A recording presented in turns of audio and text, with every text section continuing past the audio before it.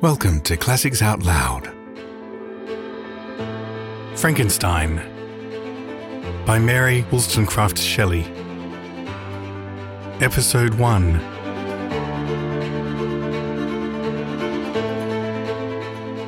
Letter 1.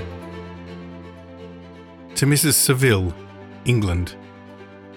St. Petersburg, December 11th, 1700s. You will rejoice to hear that no disaster has accompanied the commencement of an enterprise to which you have regarded with such evil forebodings. I arrived here yesterday, and my first task is to assure my dear sister of my welfare and increasing confidence in the success of my undertaking. I am already far north of London, and as I walk in the streets of Petersburg, I feel a cold northern breeze play upon my cheeks, which braces my nerves and fills me with delight. Do you understand this feeling? This breeze, which has travelled from the regions towards which I am advancing, gives me a foretaste of those icy climes. Inspirited by this wind of promise, my daydreams become more fervent and vivid. I try in vain to be persuaded that the pole is the seat of frost and desolation. It never presents itself to my imagination as the region of beauty and delight. There, Margaret, the sun is forever visible, its broad disk just skirting the horizon and diffusing a perpetual splendour. There, for with your leave, sister, I will put some trust in preceding navigators, there snow and frost are banished, and, sailing over a calm sea, we may be wafted to a land surpassing in wonders and in beauty every region hitherto discovered on the habitable globe. Its productions and features may be without example, as the phenomena of the heavenly bodies undoubtedly are in those undiscovered solitudes. What may not be expected in a country of external light? I may there discover the wondrous power which attracts the needle, and may regulate 1,000 celestial observations that require only this voyage to render their seeming eccentricities consistent forever. I shall satiate my ardent curiosity with the sight of a part of the world never before visited, and may tread a land never before imprinted by the foot of man. These are my enticements, and they are sufficient to conquer all fear of danger or death, and to induce me to commence this laborious voyage with the joy a child feels when he embarks in a little boat, with his holiday mates, on an expedition of discovery up his native river. But supposing all these conjectures to be false, you cannot contest the inestimable benefit which I shall confer on all mankind to the last generation by discovering a passage near the pole to those countries, to reach which at present so many months are requisite, or by ascertaining the secret of the magnet, which, if at all possible, can only be effected by an undertaking such as mine. These reflections have dispelled the agitation with which I began my letter, and I feel my heart glow with an enthusiasm which elevates me to heaven, for nothing contributes so much to tranquilize the mind as a steady purpose, a point on which the soul may fix its intellectual eye. This expedition has been the favourite dream of my early years.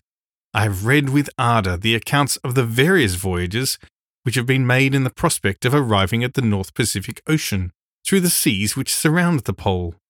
You may remember that a history of all the voyages made for purposes of discovery composed the whole of our good Uncle Thomas' library. My education was neglected, yet I was passionately fond of reading. These volumes were my study day and night, and my familiarity with them increased that regret which I felt, as a child, on learning that my father's dying injunction had forbidden my uncle to allow me to embark on a seafaring life. These visions faded when I pursued, for the first time, those poets whose effusions entranced my soul and lifted it to heaven. I also became a poet, and for 1 year lived in a paradise of my own creation. I imagined that I also might obtain a niche in the temple where the names of Homer and Shakespeare are consecrated. You are well acquainted with my failure, and how heavily I bore the disappointment. But just at that time I inherited the fortune of my cousin, and my thoughts were turned into the channel of their earlier bent. 6 years have passed since I resolved on my present undertaking. I can, even now, remember the hour from which I dedicated myself to this great enterprise. I commenced by inuring my body to hardship. I accompanied the whale fishers on several expeditions to the North Sea. I voluntarily endured cold, famine, thirst, and want of sleep. I often worked harder than the common sailors during the day, and devoted my nights to the study of mathematics, the theory of medicine, and whose branches of physical science from which a naval adventurer might derive the greatest practical advantage.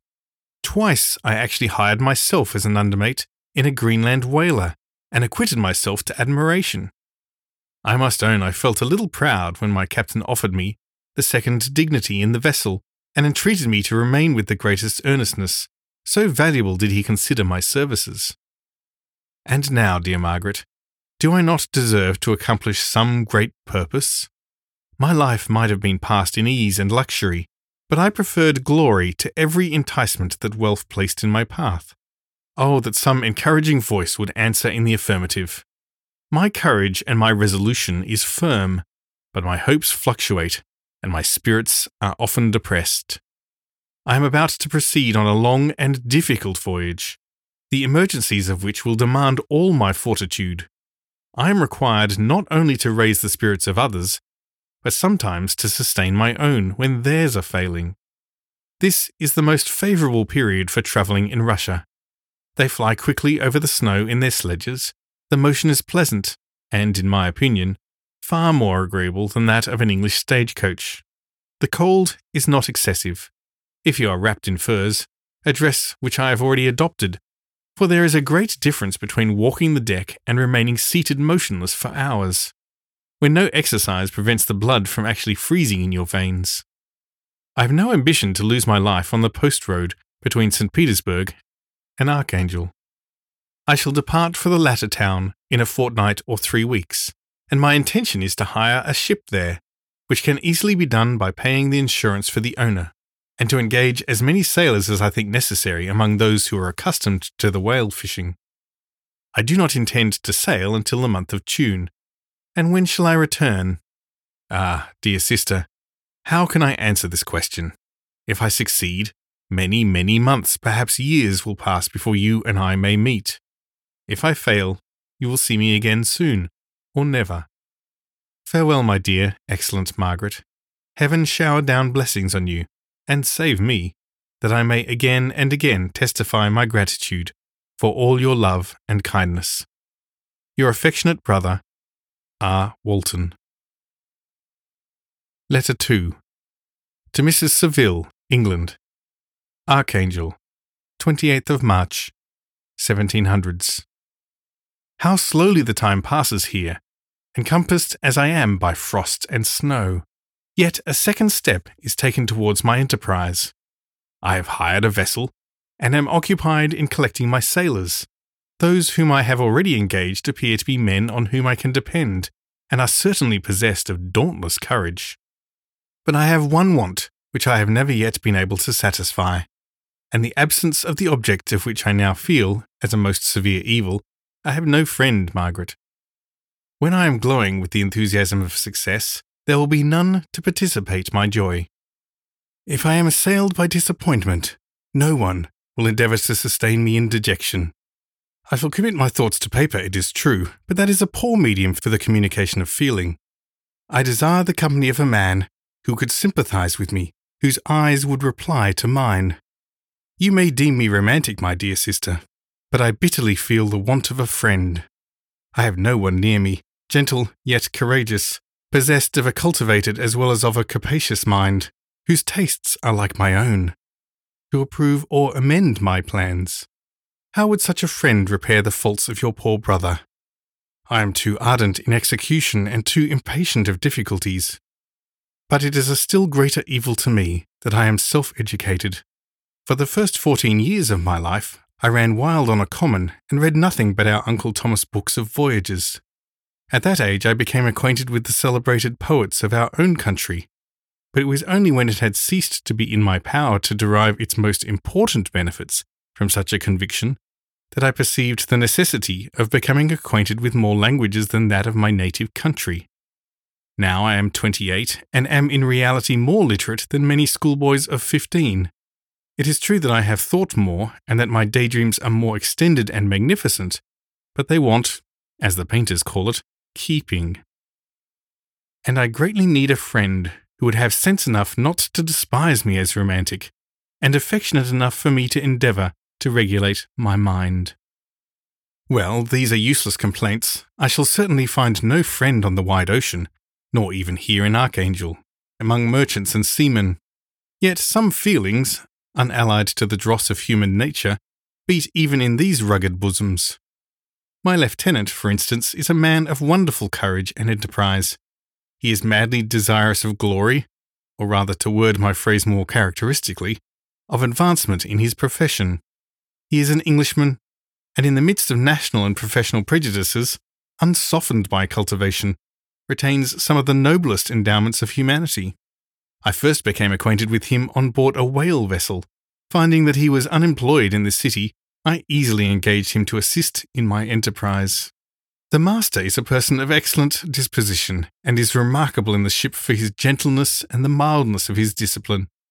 This circumstance, added to his well-known integrity and dauntless courage, made me very desirous to engage him.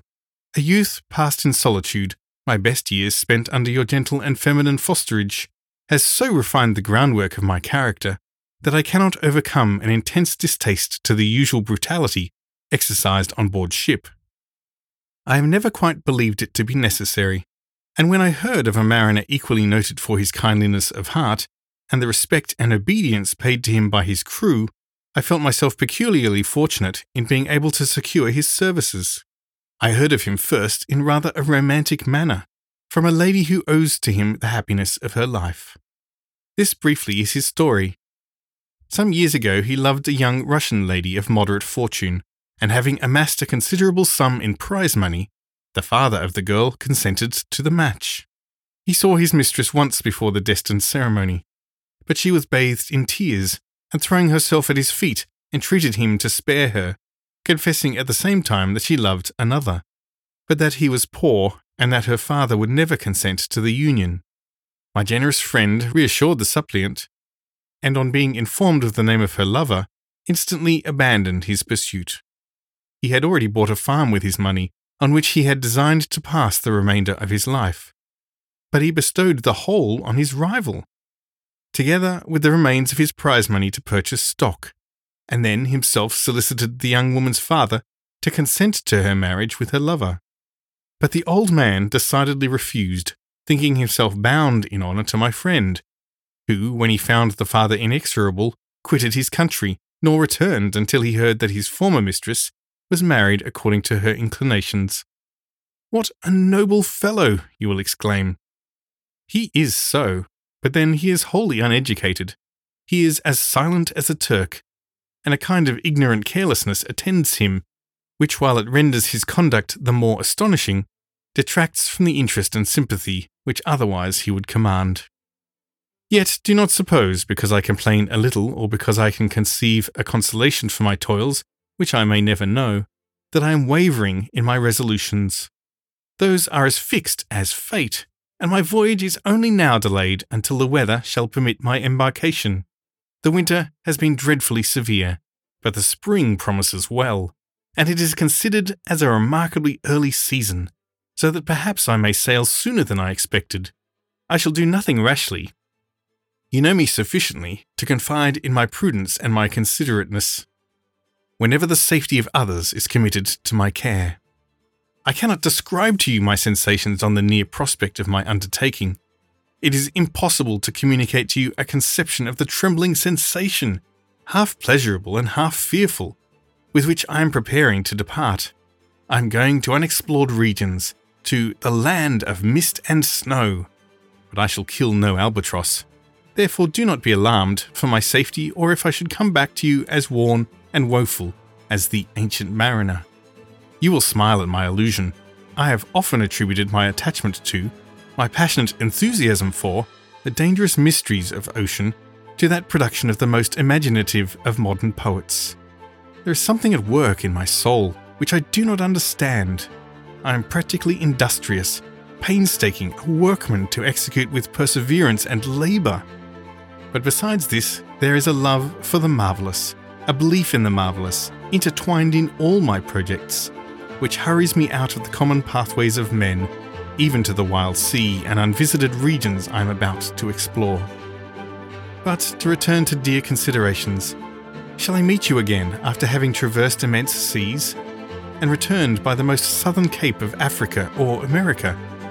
I dare not expect such success, yet I cannot bear to look on the reverse of the picture. Continue for the present to write to me by every opportunity.